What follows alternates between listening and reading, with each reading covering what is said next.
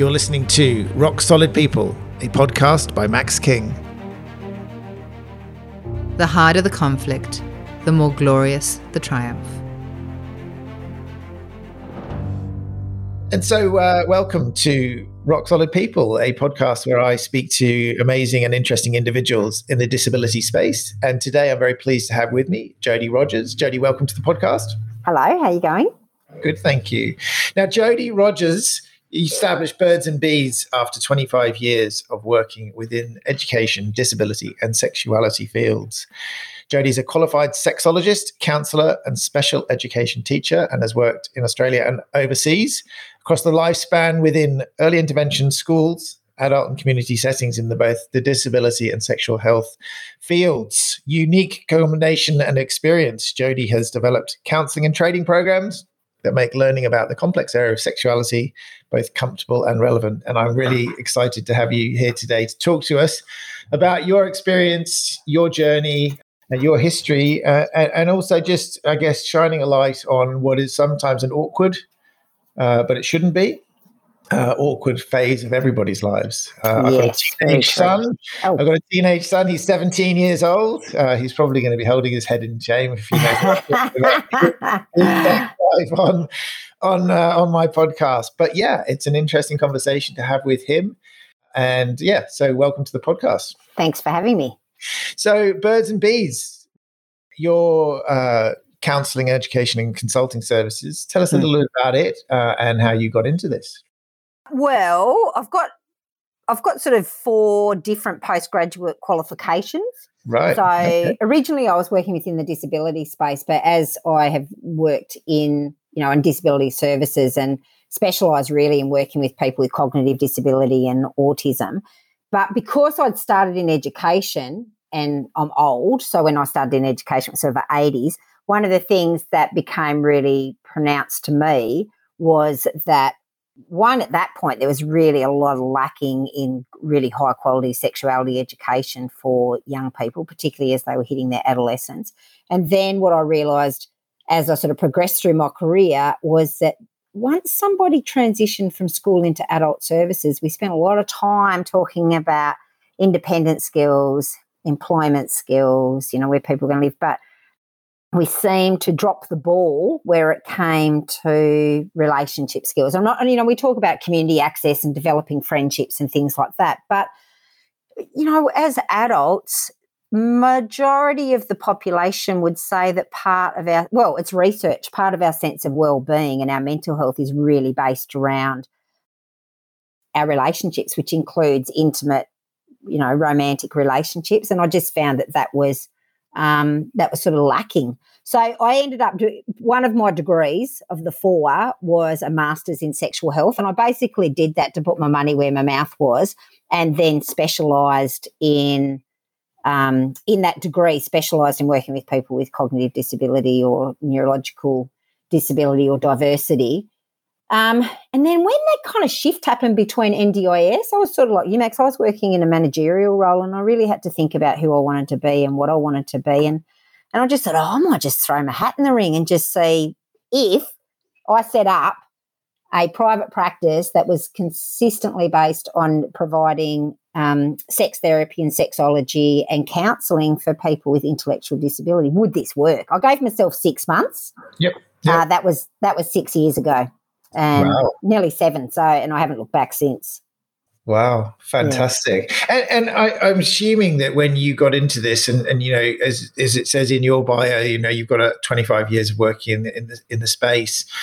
Was there have you found a change in people's attitudes, not just to the overall conversation? Was it something that was less inclined? People were less inclined previously to have conversations around people with cognitive disabilities and their requirements, or their general just basic human needs for relationships. You can imagine within that time period, at one point, people. Well, there's still a part of the community that would not even think about this, or would think about this, that people that was aligned that people with a disability really were asexual, didn't even desire. It was either one thing or another. Either people with a disability were, and I'm really talking about cognitive disability, or some people thought physical disability too, were either completely asexual would not desire any type of sexual relationship at all, or on the other hand, were completely oversexed.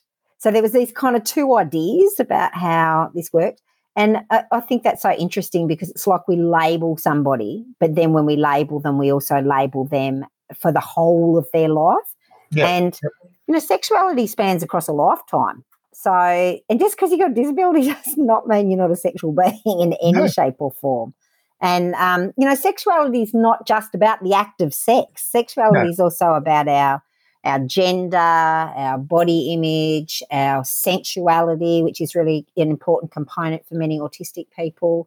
It's huge. It's a huge area. And so in my practice now, in counselling practice, I cover all of those areas as well. But a lot of my time is about really providing good psychosexual counselling education to help people make informed decisions. Yeah. Wow, amazing. And so then you were obviously the resident expert on love on the spectrum. How did love on the spectrum come across you? Was it a marriage made in heaven? Well, no. One, I refuse to let them call me an expert because I think anyone who says they're a relationship expert has definitely got something going on. As we know, relationships are really complex and you can't be an expert in relationships. We're all fumbling our way through most of the time. Aren't we just? But no, it was one of those things of it was somebody who knew somebody. I was actually presenting at a sexologist conference in Sydney and was presenting at a sexologist conference to sort of support sex therapists about how we change our counselling practice when we are providing counselling for an autistic person. And Northern Pictures, who are the production company, had heard of me. They basically wanted me to help them find more autistic people. So, here's this woman that works within this space of relationships and sexuality for autistic people. So I had popped in there just because I was in Sydney to pick up some flyers to help them find some more autistic people. But when they met me, I don't know what happened actually, Max. I think I was as relaxed as I am with you at the moment. And I just think they thought, oh, hang on a minute, this might be something good. Also, what I think they were realising is as they were doing the filming, because the filming's, it's called a doco-series, which means they just put the camera on and they don't turn it off. And then they edit it down to what they need. But I think what they were finding too is that some of the people who were on that first season just needed some help. They needed more, they needed some encouragement and they needed some help about, some of them it was their very, very first date ever and they were being filmed going on their first date ever in their lives on television, and that puts you in a really vulnerable position. Very much so. Yeah. So, really, it was more of a case of somebody knew somebody. And I would imagine exactly as you said there, the people on their first date, or even if you're not, even if you filmed me on a date with my wife, if you put a camera in my face, I think it would be very confronting. Yeah.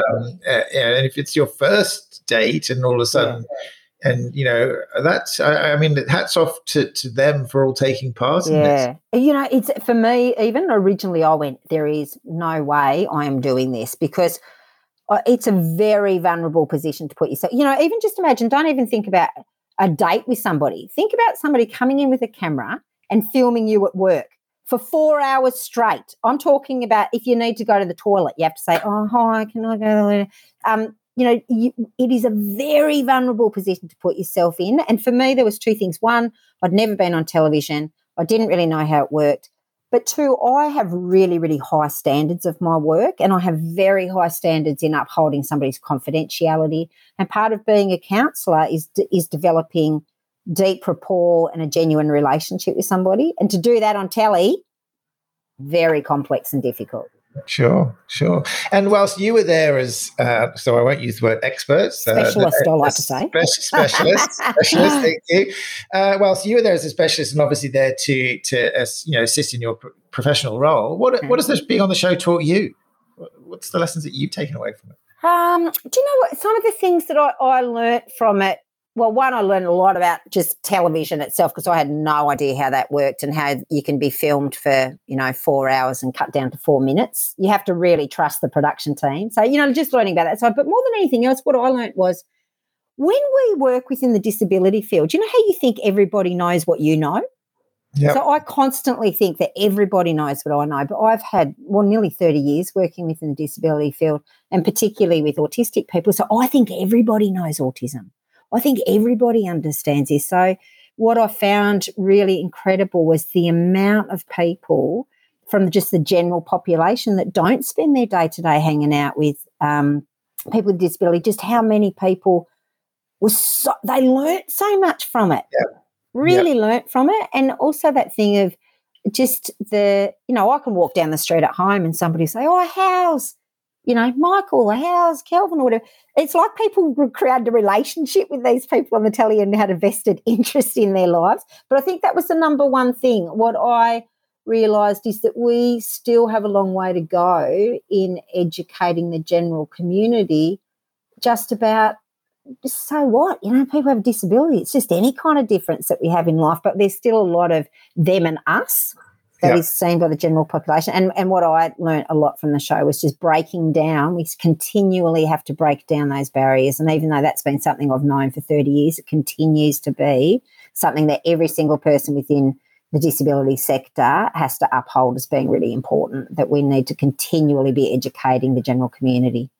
Yeah, and look, I mean, I think the show has gone a long way to that. I mean, it's one of the things that it's definitely broken ground as far as I'm concerned. And has it been taken up? It's an Australian-based production. Yeah, so originally, and that's probably why I said yes to it to start with, Max, because it was on the ABC, and I thought I was going to be on one episode with Michael, which is the first episode of the first season. So I went, oh yeah, I'll do it once.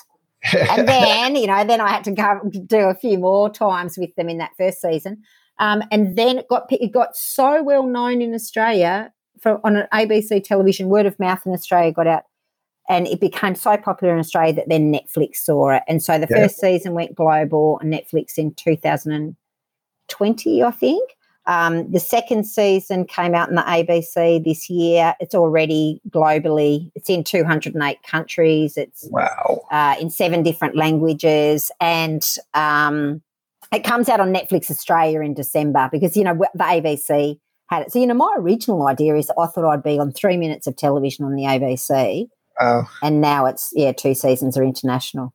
And so, I guess the upshot of that is, and what generally happens is that local production crews start finding their own version of Love on the Spectrum in their own countries, in their own languages, with their own nuances of dating, et cetera, et cetera. So the positive and spin-out effects of this will be enormous. Will be huge. Yeah, it'll be huge. That is quite a touching point. I love the fact that whilst your private practice has undoubtedly helped hundreds of people, no doubt about it. But the consequence of what you've now done on Love on the Spectrum is enormous. It's in the millions. Yeah, and I think that's a really beautiful thing. That when I was thinking about whether I'd do it or not do it, I think when you've got the level of experience that I have and the level of both theoretical and practical, because, I started my career as a support worker when I was 19. And so this has been my whole life. And so to have that combination of a lot of theoretical understanding and the qualifications, but more than anything else, it's 25, nearly 30 years of hanging out with people with a disability every day. Yeah. And for me, that's probably where I ended up saying, okay, yes, I'm going to say yes to this, because it's much more about the greater good. It was much more to say, well, how many people is this going to help? And it wasn't really people, it wasn't autistic people. Autistic people don't need help in understanding autism. It's helping everybody else. It's helping everybody. It's helping communities understand individuals that might have, whether it's diagnosed or undiagnosed, but might just be, different, and that's the most amazing thing. And I think, I don't know how you can extrapolate it, because if you say it's going to so many countries and being seen by so many people, the positive and consequences of what you've done and what the show's achieved is unbelievable. And look, we've heard you say that you love working with autistic people. Yeah. Why is that something that resonates with you so strongly?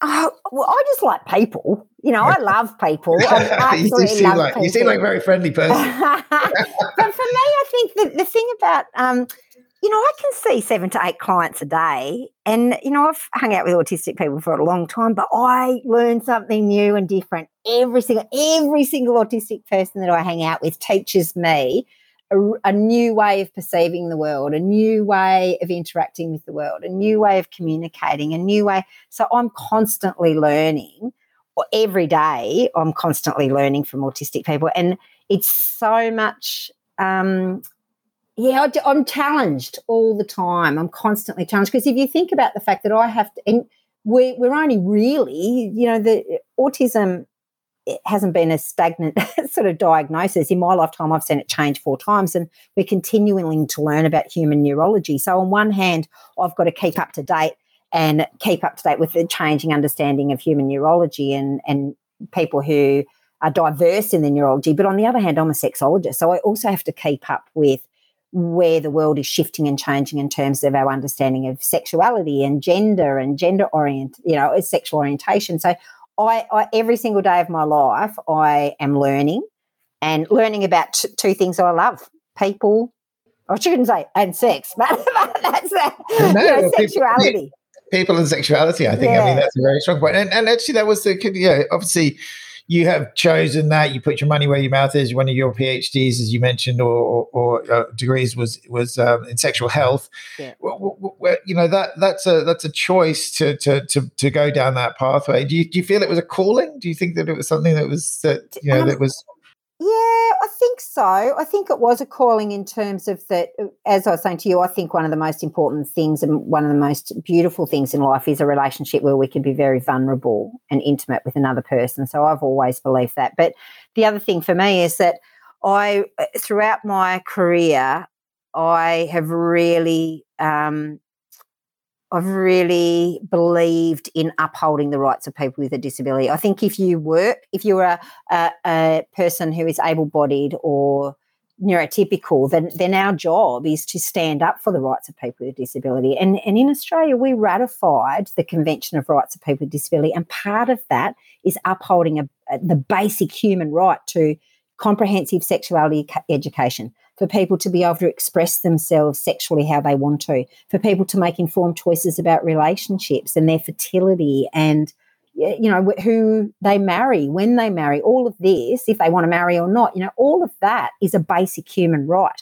And those basic human rights need to be extended for people with a disability. And if they're not, then we're letting down the community that we say that we're supporting. So, you can pick a massive range of things within our field of where you want to support people that are not getting equality and equity. And for me, that's on a daily basis. We need to be continually saying this is about inclusiveness and accessibility. And for me, accessibility is also about really good sexuality education, which limits people's vulnerability, Max. So it's about kind of, supporting people not to be left vulnerable to abuse and neglect. It's also not leaving them vulnerable to having offending behaviour. But it's more central to that. I don't want to talk about the risk averse. This is the pleasure of life. This is pleasure and this is the joy of life. These relationships bring all of us joy. And so, I'm determined to uphold those rights and determined to make sure that every single person that I hang out with has access to really good counselling and education in that area. Right, so you get me on my high horse about it. So when I start, I love the passion. I love the passion behind it, because one of the things that I am very passionate about as well is sort of financial independence, financial literacy. We talk about giving someone the ability to go to the shops on their own with debit card and purchase goods as you and I would do and take for granted, perhaps. And that's for me, and I think that the extension is exactly that. We're talking about sort of some of the great pleasures in life, which is relationships and intimacy and as you say, understanding the nuances of that and acceptable and unacceptable, and just being able to navigate that, which is a very tricky thing for us all to do. I really and for me, I love the passion behind standing up for individuals' rights, basic human rights, as you mentioned, and to do so, on a daily basis as well. I think is important.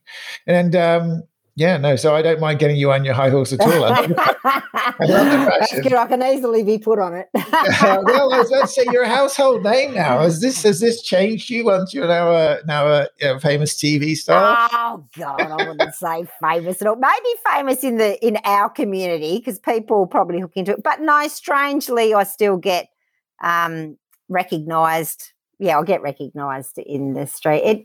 I'm just living my day-to-day life, so it doesn't change much for me. But what it has done is it's given me great access to do things like this, chat with you and chat with the broader community and work internationally and working really interestingly in two sides, because what I've also found is that not only is it working within the disability community where people want to talk more about sexuality, and I've sort of found that space has opened up, but it's also what I've found is it's opened up other areas. So I've been talking to, just the other night I did a keynote for an organisation in the UK that are relationship therapists.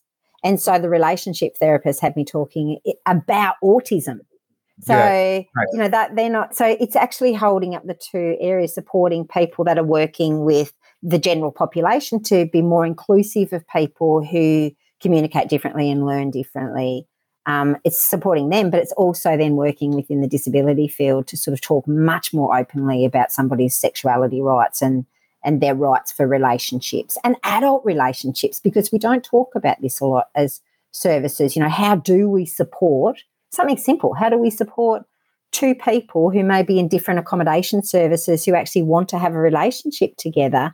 How do we support that to happen so that we're not impinging on their right to have choice in that relationship? These are big discussions. Much more. I don't wake up every morning and say, "Oh, geez, I'm on global Netflix. How exciting!" I definitely don't do that. You don't get priority service in the local Mullum cafes, do you? No, come to the front of the queue. No, they're more pushed to the back when they say pushed to the back. No, one other question I've got for you. Obviously, you are the consultant and counsellor that has that capacity to do 6 or 8 people a day, as you've mentioned. Is there a process whereby the methodologies and the learnings that you have are being put down on paper to facilitate other people learning what you know? Is there a standard that you're creating, have signed up for? Is there something? And the reason I ask is one of our goals at Auscare Support is to create various different hubs around the country that support individuals to access therapies, but not in a therapeutic environment. So it's sort of much more of a social environment, and it's on that cohort of young adults. And I'd be keen to know, how do we distill some of that, Jodie, birds and bees? How do we distill some of that and I'm going to say spread the love, but that's probably not the right phrase. Now, how do we share the information and knowledge that you've got with to make it so that we can have more people learning about it? Yeah. You're singing the tune of lots of people at the moment, Max, saying, "Jodie, why don't you create this? Well, Jodie, why don't you do?" It's time. And so at the moment, I do offer for services and organisations. I offer training, particularly for frontline support workers, where you're talking about people just sort of talking about the attitudes and values and what the organisational policy is based around that sort of stuff. So I offer that. Well, I've been offering in Australia, but internationally, but I've just been recently asked if I will put this into some kind of training package so that it could be, Max, the problem with me is, and you'd understand it, the problem isn't, look at me. No, let me tell you about my problems. My problem is that because I work so individualistically, that I change and modify everything I do with every single person I work with. Yeah, it's hard. But there is a base sort of framework that we need to work through and have an understanding of. And the hope is that I can create time to be able to do that so that then any organisation can actually have access to that. But I'm also very, very conscious that we're all time poor, and I'm very conscious that the people that need to do it as support workers, mainly frontline support workers. So it's just kind of finding the balance.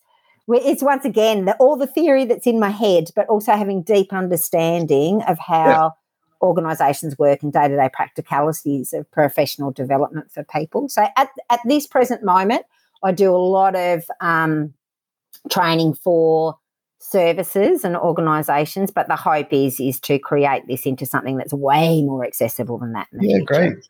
Well, I know that we are launching some peer supports workers, and we're doing that in not currently up in Ballina, but down in Nowra. I know that we would be very, very keen to have our support workers go through a training course with you so that they're aware of it. And I know that if there is the opportunity to sign up for that, we'd love to. I can tell you from my perspective, I think what you're doing is really empowering and really fantastic. I love, as you say, just the acknowledgement that it's such an important part of everybody's life.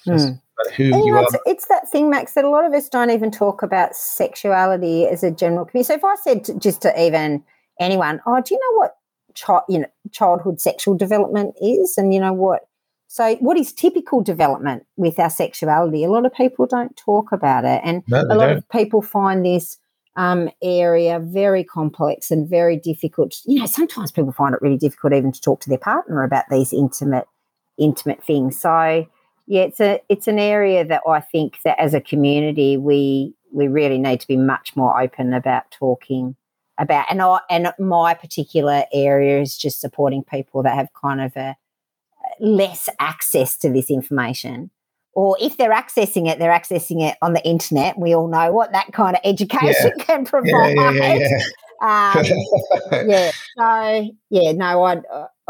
agree with you. It's lifelong. Our sexuality is from the moment we're born to the moment that we die, and encompasses so much about who we are and how we present ourselves to the world. And so for me, it's fundamental. Absolutely fundamental. Look, I'm going to wrap it up there. I really want to thank you very much for your time. I know you're busy, and I appreciate you probably got clients waiting for you.